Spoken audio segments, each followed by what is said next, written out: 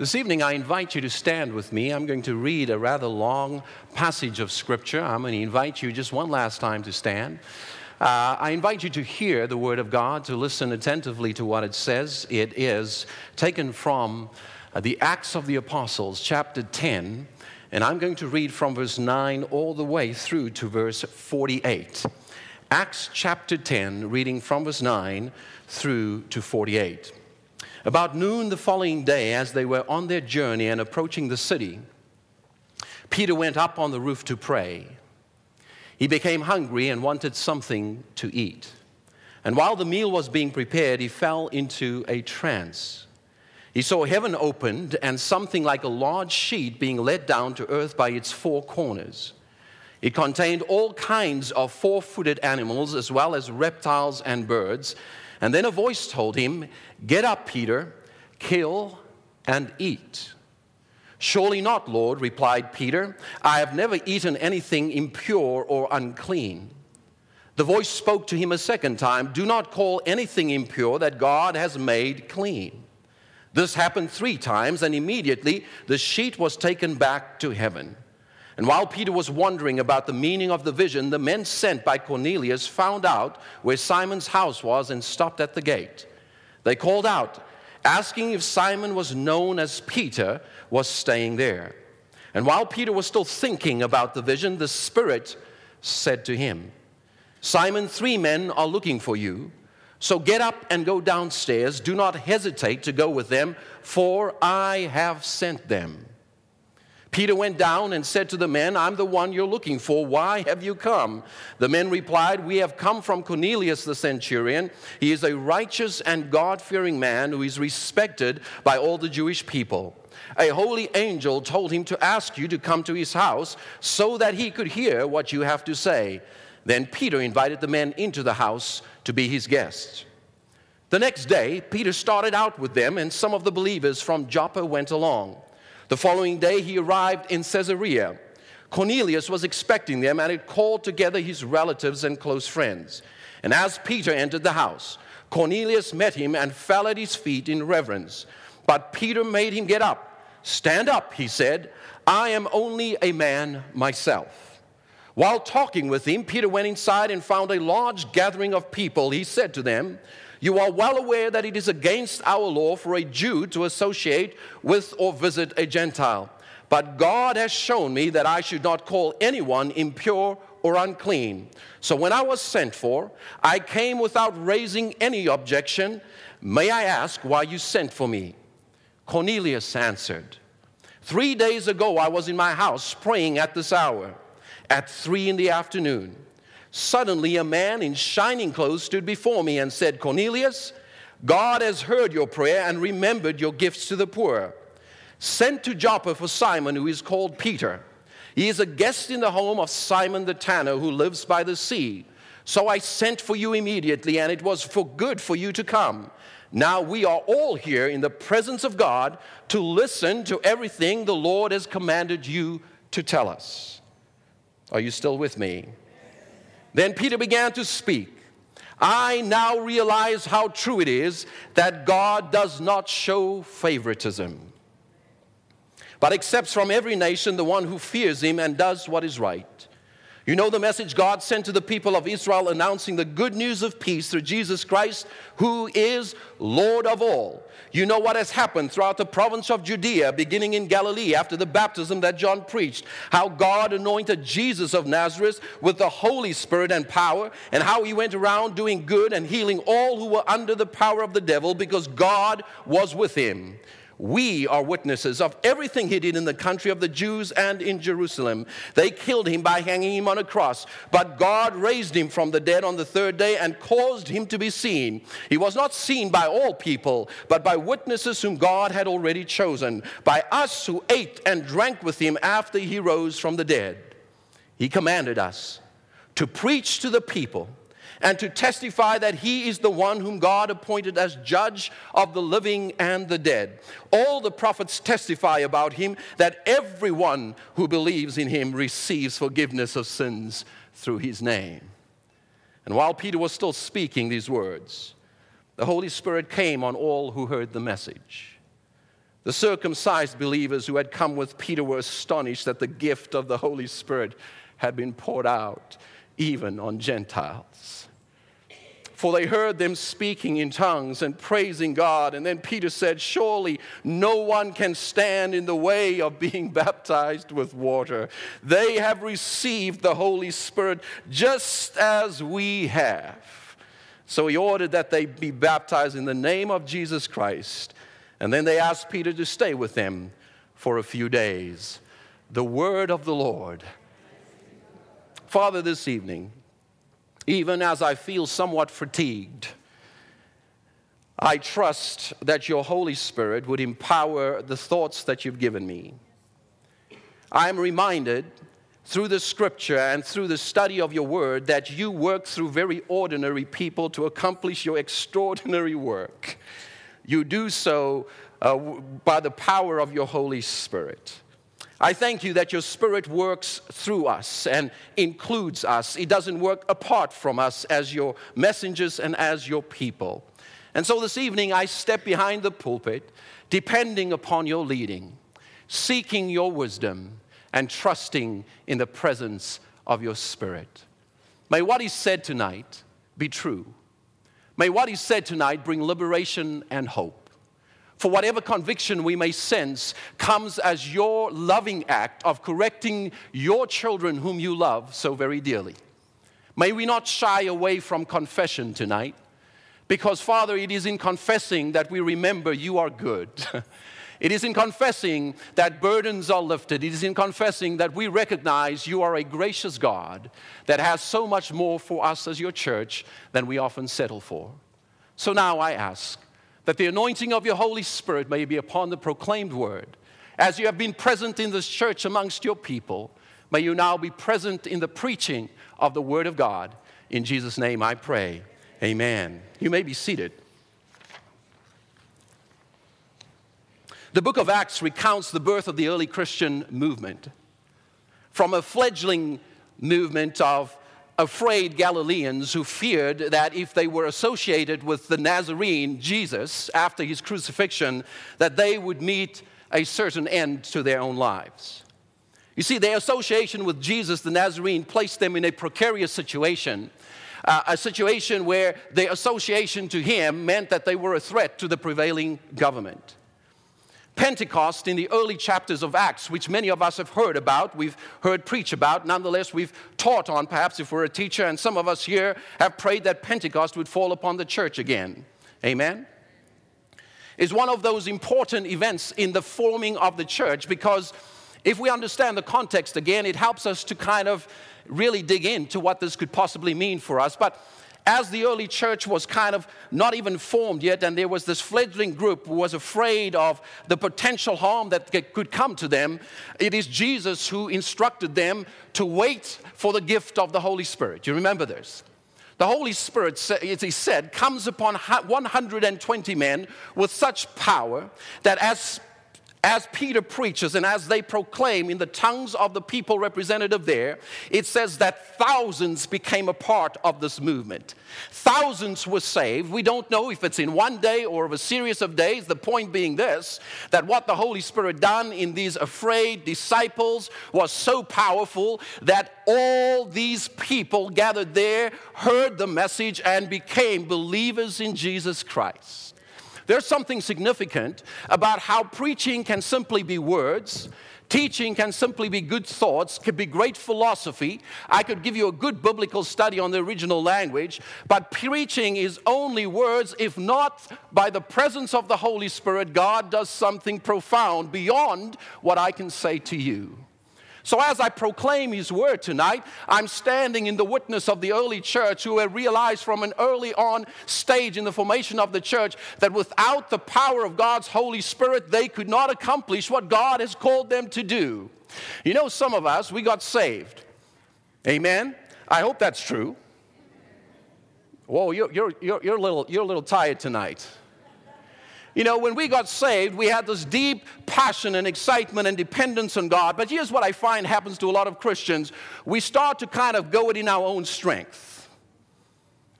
We start to kind of live this life as if it's just up to us. Some of us become very self-righteous because we do all the righteous things and we judge everybody else who doesn't do it, forgetting that we are all saved by grace. But you see, Jesus Christ gives the church the gift of the Holy Spirit, not only that he would fill us to proclaim his word, but that we would have the power of God within us in such a profound way that lives are changed on account of us. But as this fledgling movement became a mass movement, it started to threaten the powers that be. The Jewish leaders didn't like what was happening. One commentator states it this way. He says, the Jewish neighbors of the early Christians must have regarded them not as a lover of Monet regards a lover of Picasso, but as a lover of painting regards one who deliberately sets fire to galleries and who claims to do so in the service of the arts. Let me translate it for you. This fledgling movement became an incredible, powerful force, so much so that it challenged the prevailing way of doing religion. This fledgling group of people was so filled with the Holy Spirit that they began to reach out to people who previous religious structures said was beyond the scope of God. One such man, Stephen, so filled and so moved by the Holy Spirit, stood in a synagogue and spoke to the Jewish leaders and said to them that God does not dwell in houses made by human hands. By this very statement, he was challenging all that defined the Jewish religion. He was saying that the temple has lost its purpose because in Christ there is a new abiding place. And we read through the witness of Acts that on account of this witness, Stephen was martyred. Stephen was stoned. But it is interesting as we study the scripture that out of such death, the movement only got stronger. A couple of weeks ago, I was in London, England. I was with my wife. My wife loves history. So you can imagine, we stopped at every statue that was in London. I like history. I wouldn't say I'm a lover of history. As a pastor, you have to love history. You certainly have to like history because a lot of the Bible is historical. We went to different places, and one of the places we went to was Westminster Abbey. Has anybody been to Westminster Abbey? This ornate, beautiful cathedral filled with a lot of dead bodies, people buried there for many years. And we went through and, you listen on this little radio piece to this person and what happened to that person. Some of you are nodding. You've done this. And I remember going and said, if I have to hear another person's story of death, I'm going to be depressed for the rest of my vacation. But my wife had the biggest grin on her face. She loved every moment in this place. As we left Westminster Abbey, I walked out of the door, and as I turned around, I looked up at the front face of the entrance. And right on the top was 12 martyrs carved out right into the face of this building. Martyrs like Martin Luther King Jr. with his little boy sitting in front of him. A martyr like Oscar Romero, an El Salvadorian priest to oppose the injustice that was being done to the poor and was killed while conducting Mass. As I looked up on those statues, I recognized that there were men and women throughout history that believed so firmly in God that their witness for God cost them their very lives. And yet the biblical witness teaches us this, that when people live so devotedly to God, even death cannot keep the witness of God from continuing to spread. When Stephen was killed, they were so scattered out of Jerusalem. All these believers just left and run, with the exception of the apostles. But as they left and as they fled, they shared the gospel of Jesus Christ. And what was intended to bring an end to this movement that God has created became the very catalytic way in which the gospel would go from Jerusalem all the way to Rome. It should not amaze us that God can work in circumstances and situations that often seem to us to be an end. Sometimes when we give up hope, when we kind of say, I don't know how God's going to do something here, He just comes through in powerful ways. I think about scriptures that say things like this: unless a kernel of wheat falls into the ground and die, will life come forth. I think about Jesus taught, unless you lose your life, will you find it. Those who try to hold on to it will never find it. There seems to be this repetition throughout the gospel witness that death is not the end, but in fact the beginning of life. That we as Christians should not fear the end, for there is no end in certainty in Jesus Christ, because Jesus has overcome Satan, sin, and death. As I stand before you, I think about my family. They left me now, it's 21 years ago. I had one of the best moms you could ever have. Whew. You know, when I talk to my children about my mom, I tell them all these stories. And you know, God has gifted me really wonderful children.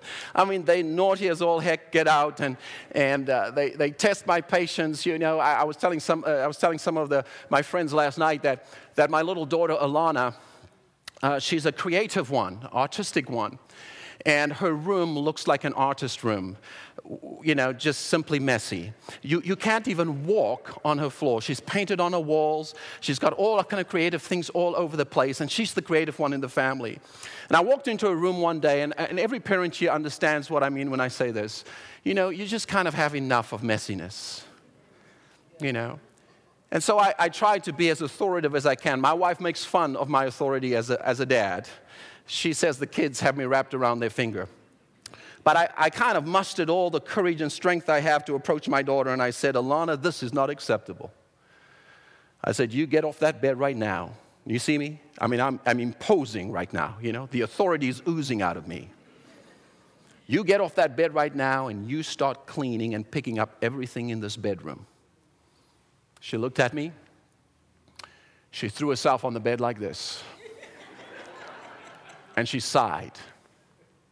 And this is her words: Dad, not everybody is good at the same kind of stuff. You and Mom are good at cleaning up stuff. I am not. There's been so many, that's not the spiritual point. Please, children, don't leave here with the right to have messy rooms. But there's been so many moments that with my children, with my family, I've just really missed my parents, you know. I wish they were there. When Lauren was born, while I was here as a pastor, the first person I wanted to call was my mom, and I actually picked up the phone in the hospital to call her. And they have been passed on for many years. And yet I share my personal story to say this to you, that I have learned to live into the resurrection hope that Jesus pronounces. I've learned that even though I have experienced such loss in my own life, God has raised up something within me that I can't explain to people. I can't find the words to say it to you, but there is a hope that goes so deep within my soul, in my very fiber, that as a pastor, as I walk with people who go through hard times, who go through difficult times, sometimes it looks like the world is falling. You know, some of you know what I'm talking about. Things sideswipe you, things go wrong, situations happen that you didn't expect, and you think this is the end of all things. You know, when the early church was filled with the Holy Spirit, they believed that there was absolutely nothing that God could not do. Not even death could hold back the victory that is in Jesus Christ. So, when Stephen dies, the message spreads. And the message spreads so profoundly that more and more Samaritans, Gentiles, are now included in the mission of the church. It is in this particular context that Peter encounters a vision from the Lord. A vision that comes to him in the form of a sheet that descends from heaven and has on it all the kinds of animals that Jewish people were forbidden to eat. We understand when we study the history of the Bible that there were certain things that they could not eat, and if they ate it, they would be impure. But these things, these dietary restrictions, became ways of excluding others from their life, ways of defining who they are. And so, when this vision comes to him, telling him to eat, Peter rejects it because eating it will go against everything he believes about who he is. You see, when we read the Bible, we don't necessarily think that this is a big deal, but this is a big deal. This is challenging someone to consider that the way he's lived and the way he's defined himself throughout his life and generations before him was now being subverted, was now being changed.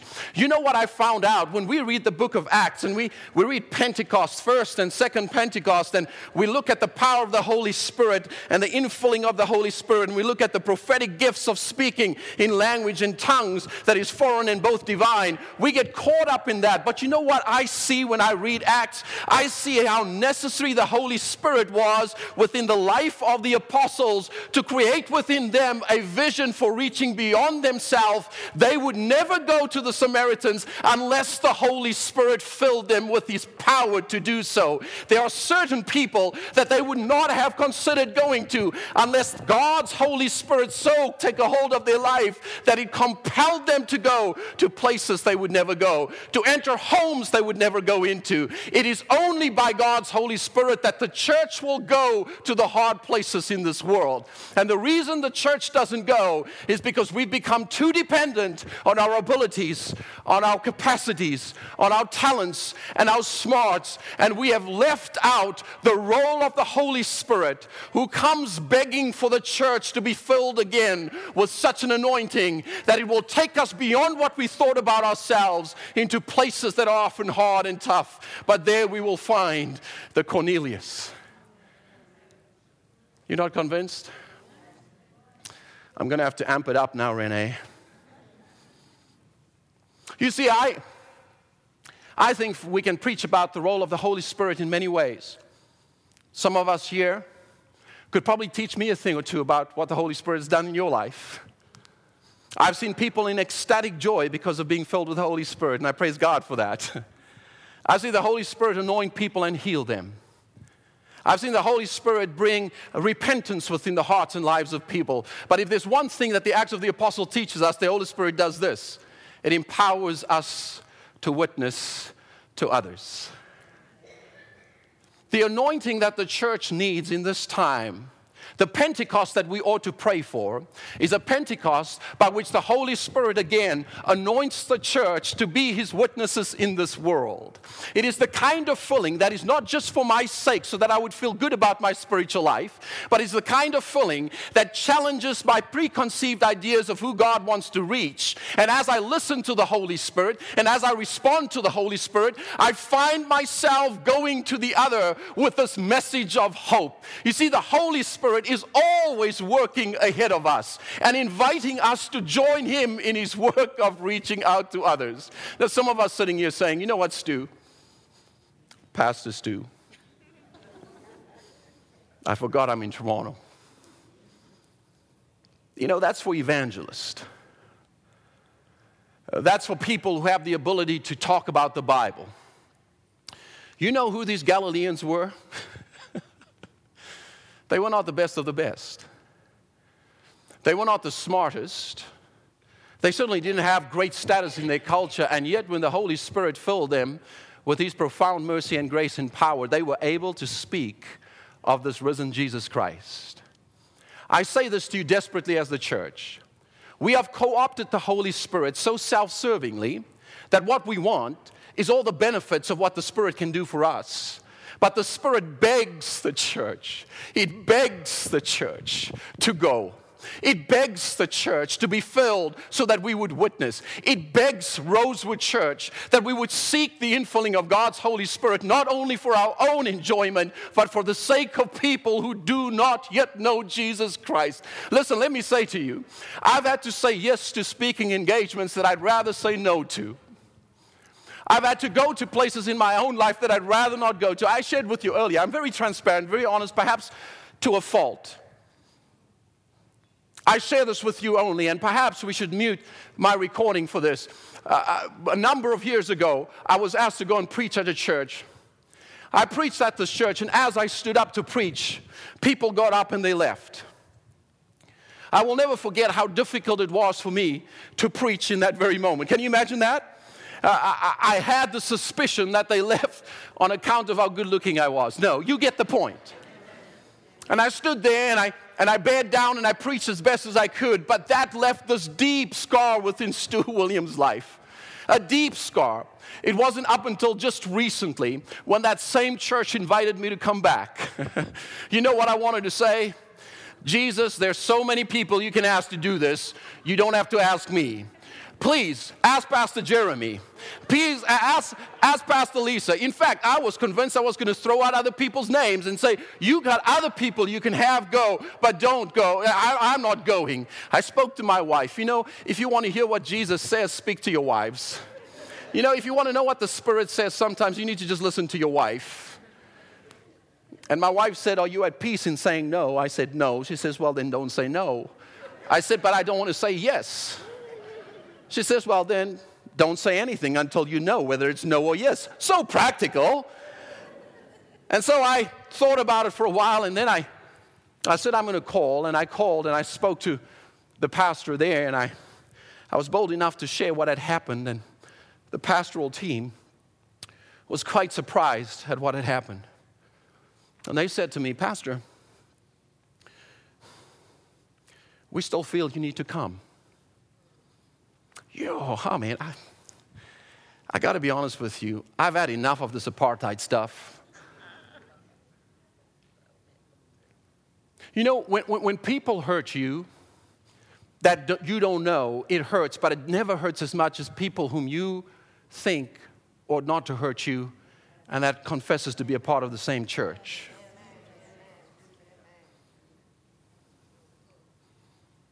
I struggled. I was never intending to share this with you tonight, but I struggled with the decision.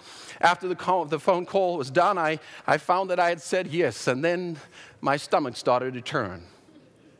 I got my prayer team together. I shared with them. I said, you pray for me. I'm going. I'm going, and I'm nervous, and I'm hurting. I showed up at this church. I got such a warm reception, and I was still kind of in the back of my mind. You know, I'm thinking, I got to stand behind that same pulpit where this thing happened several years ago. I don't know how I'm going to do this, you know. But I had this prayer team. They were praying that, you know, the fire of the Holy Spirit would fall upon Stu Williams. They were praying that I would have the courage and the confidence to preach the hope of Jesus Christ. But you know what I asked them to do? I asked them not just for the anointing of the Holy Spirit. I asked them, would you pray that the Holy Spirit so fills my heart with love that I would love these people? Because I really don't know what's going on in this community. All I know is this: Jesus loves these people, and somehow He wants me to be here. I got up on that first night. And I'm sorry to say this because you're getting second best. That was the best I've ever preached in my life. I preached with such anointing, with such grace within my heart, that God brought victory to me. Listen, let me just be very candid with you. You know what racism does? You know, I never thought that I was going to preach on racism as much as I do today. But we need the hope of Jesus Christ. But you know what racism does? It creates racism. When people are prejudiced to you, you become prejudiced to them. Have you ever noticed how vicious that cycle is? It is hard not to become the very thing that you detest in the other person, you know? And this very event was so liberating to my soul, my friends, that now I enter places and I say, Jesus, I know it's going to be tough. I know it's going to be hard. I know there'll be places where people reject or don't want me there. There are people who don't listen to me. But Jesus, I've seen what you can do when your Holy Spirit works in my life. And so I stand, and I pray, fill me with your Holy Spirit. You need to know something. I come before you not with my abilities and my knowledge and my education. I come before you with utter dependence on the infilling of God's Holy Spirit.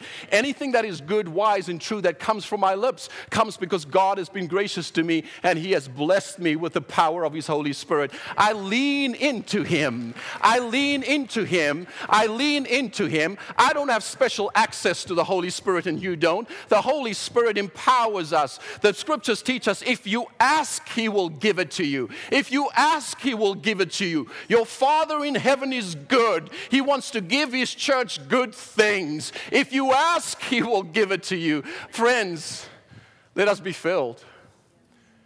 Let us be filled with a spirit that encourages us to bear witness to Jesus. I want you to think very soberly with me about what it meant for Peter to respond to a man like Cornelius.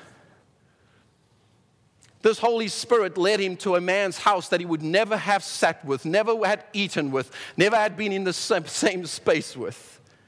This Holy Spirit, through that very act, led to the salvation of many people. I think that what stifles the renewal of the church in our world is the lack of dependence on the Holy Spirit to go to the hard places. In fact, this morning, I'd received an invitation to go to another hard place, and I said, Lord, I don't need to live what I'm preaching. Let me just tell them how to live, and then let them figure it out, and just give me cushy, nice preaching gigs like Rosewood, where I get roti. And people like me. Thank you. But it is this Spirit that opens up Peter in such a way where he says, I now realize how true it is that God does not show favoritism, but accepts from every nation the one who fears him and does what is right.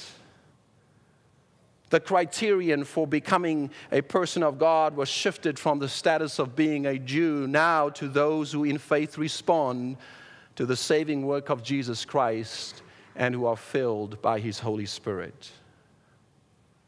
You see, only the Spirit of God could enable Peter and the apostles to overcome what would keep them from going to the other. But what I want to end with is a simple yet important lesson. Not only does the Holy Spirit enable Peter to go into the home of a Gentile, but the Holy Spirit worked ahead of him in the life of Cornelius. Did you notice that? Cornelius, too, is guided by the Holy Spirit to be receptive and to call upon Peter. I have a neighbor, the house next door to us is kind of a rental property. So what happens is we have a new neighbor every couple of years. Anybody live in a place like that, community like that? We just pray that it's nice people, you know, because you never know what you're going to get. A couple of years ago, we had this neighbor move in. I was coming home from church. I walked up the steps, and there he was. The U-Haul was in front, and he was unpacking, and he's about 6'2", 6'3". He's probably around 280 pounds, a strapping big boy. Scary looking. I said, hi. He said, hey. I said, I'm Stuart. Pleased to meet you. I live right here. He goes, yeah, I'm Ryan. He goes, so what do you do? Now, if you're a pastor and people ask you what you do, it usually kills the conversation right there. I remember once getting on a flight with a guy who was so intoxicated. He told me his whole life story in the most colorful language, and then as we were descending, asked me, now what do you do? I said, I'm a pastor, and he nearly fell out of his seat. And he says, why didn't you tell me? I said, I didn't know I had to tell you. So anyway, he asked me, what do you do? I said, I'm a pastor. He says, I'm an atheist. And then he looks me square in the eye and he says to me, do you think we can be friends? I looked at him and I said, why on earth not? And he looked at me kind of a little perplexed, And then as I was leaving, he says, I know what you're going to do right now. I said, this guy is weird, That's the first thing I'm thinking. This guy is weird. He says, you're going to go into your house right now and you're going to start praying for me.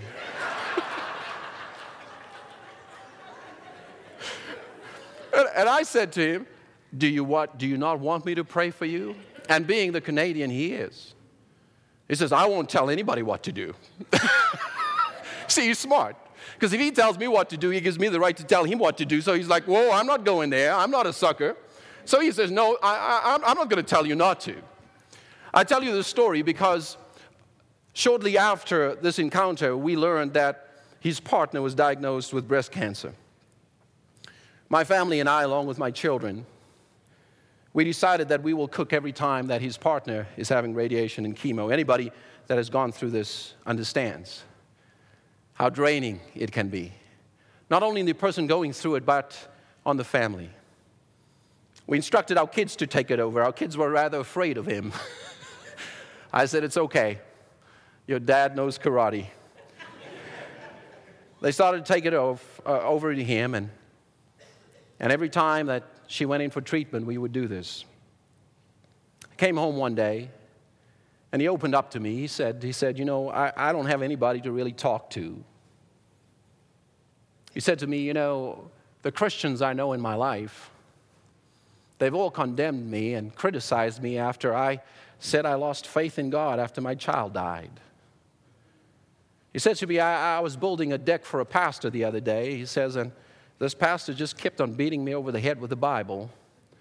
And he said in colorful language, I said, whoa, if you want me to come to your church, you're sure going about it the wrong way. And then he said this to me. He says, but why is it that you and I can talk about things of faith and I not feel like you're judging me? Open the conversation. And now, when I go home, he hasn't made any commitment yet.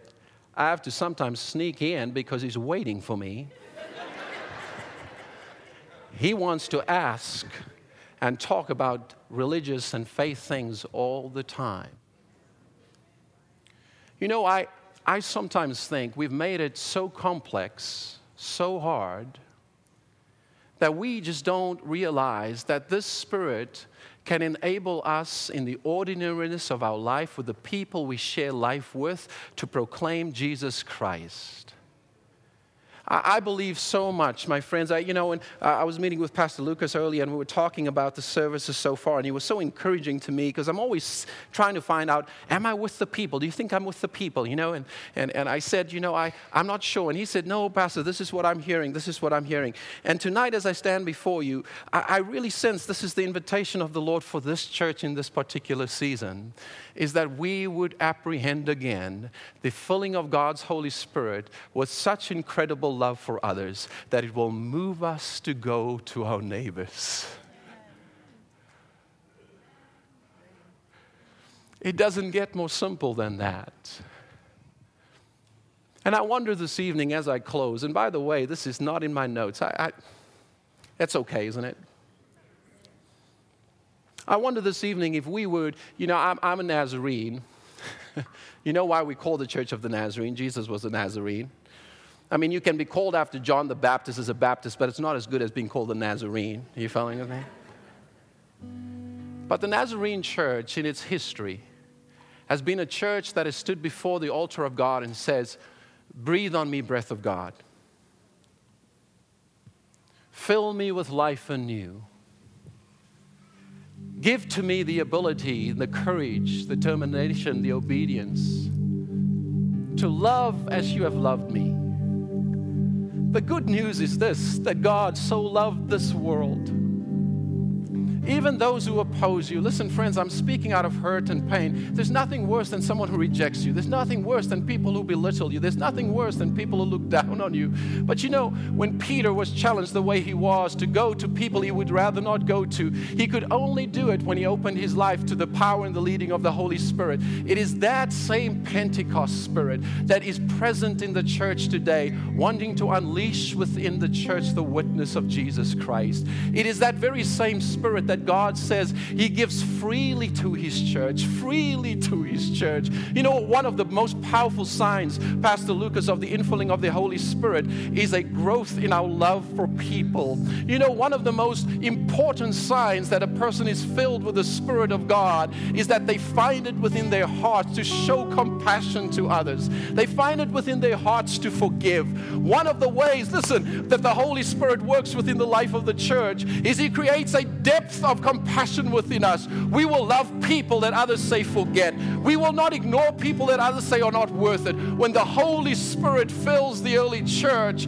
it breaks barriers. It leaves Jerusalem and it goes to where God wants them to go. Listen, I am a product of the Holy Spirit filling people and sending them across the Atlantic Ocean because they were filled with the love of God. We, as the church of God today, are filled with the same Spirit. Will we go? Will we go? Will we go? We don't have to go to South Africa, although it's great. We don't have to go overseas, but we can go across the street. We can go to the next cubicle. We can reach out to that friend on Facebook. We can be intentional with the people in our lives. You see, this is what it means to be the church. As much as I would want to preach to you today that the Holy Spirit wants to fill you anew and afresh, I want to challenge you that you would pray that He would so fill your life that it is evident in your relationship with the people you come into contact with. Listen, my friends, let me give you my heart for the church. Let me give you my heart for the church. It is Colossians 3:11, that here there is no Jew or Gentile, slave or free, barbarian or Scythian, but Christ is all and in all.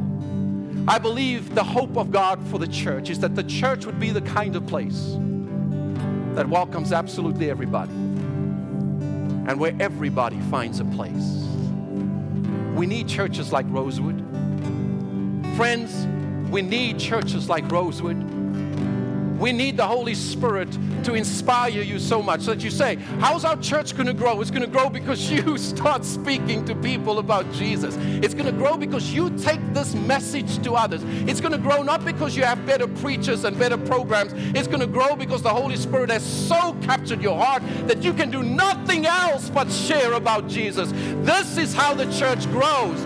Listen, I know there's church strategies. I know there's things we can buy and get off the internet and say, let's try this new innovation. But you know how the church grew and the early church grew? It grew through one simple act. It says, breathe on me, breath of God. Fill me with your Holy Spirit.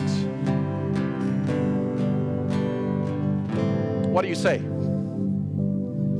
What do you say? Do we say, yes, Lord, to your will and to your way? Listen, let me qualify. Let me qualify because I want to make sure I don't leave any confusion with you. I stand before you as one who confesses that Christ had to fix and is still fixing some deep hurts within me.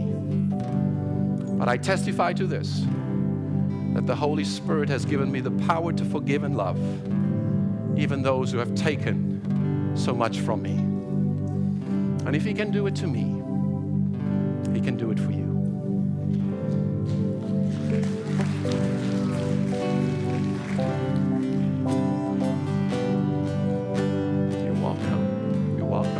Church, why don't we come? Why don't we stand? You don't have to come to the altar, but if you're able to come to the altar, I want you to come and just kneel here. And I want to invite the elders of this church, the people who love the Lord Jesus Christ. As people kneel here, I want you to come and lay your hands on them. And I want you to pray that God's Holy Spirit would empower and fill them. If you're such a person tonight, you're saying, you know what, Stu, I want to be effective in sharing Jesus with others. I want you to come and stand. And our pastors, all of them who are here, are going to step out and they're going to lay hands on you and they're going to pray for you.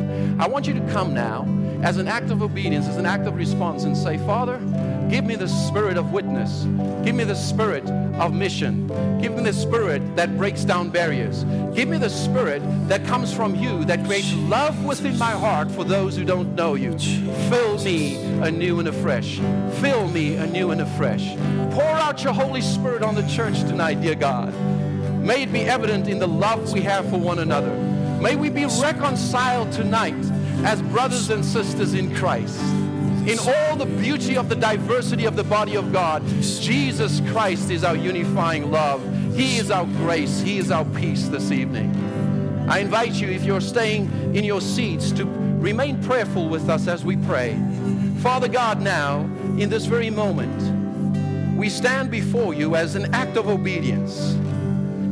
We are not trying to replicate what you did to the apostles, but we are trusting your word, that you've said, if you ask, you shall receive. If you knock, the door shall be opened unto you. Father, we believe tonight, again as the church of God, that we need your Holy Spirit to make a difference in our world.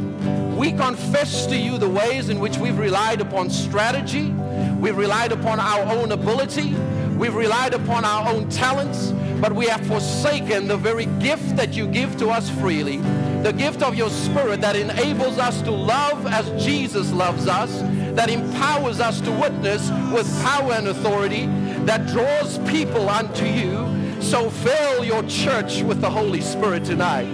Fill my brothers and sisters as they stand before you. Fill this pastor with the gift of your Holy Spirit, that we would be a witness in our world unto your glory, unto your name. That this church would experience tremendous growth. People who do not know Jesus will come to know Jesus because of you. Your children who have walked away from faith will come back to Jesus Christ because of you. Your spouse who's not here tonight and doesn't know Jesus Christ can be reclaimed by the power of his Holy Spirit and come back to him. That wayward friend, that person that you've given up hope on, will return to Jesus Christ because of your witness. The power of God at work within the church can accomplish immeasurably more than we think or ask. Church of God, this is the season of harvest. The word says that the harvest is ripe, but the laborers are few. But we say tonight, no longer, Lord. We are your laborers. We are your children. We are your church. Hallelujah. Hallelujah. Hallelujah. Would you lead us?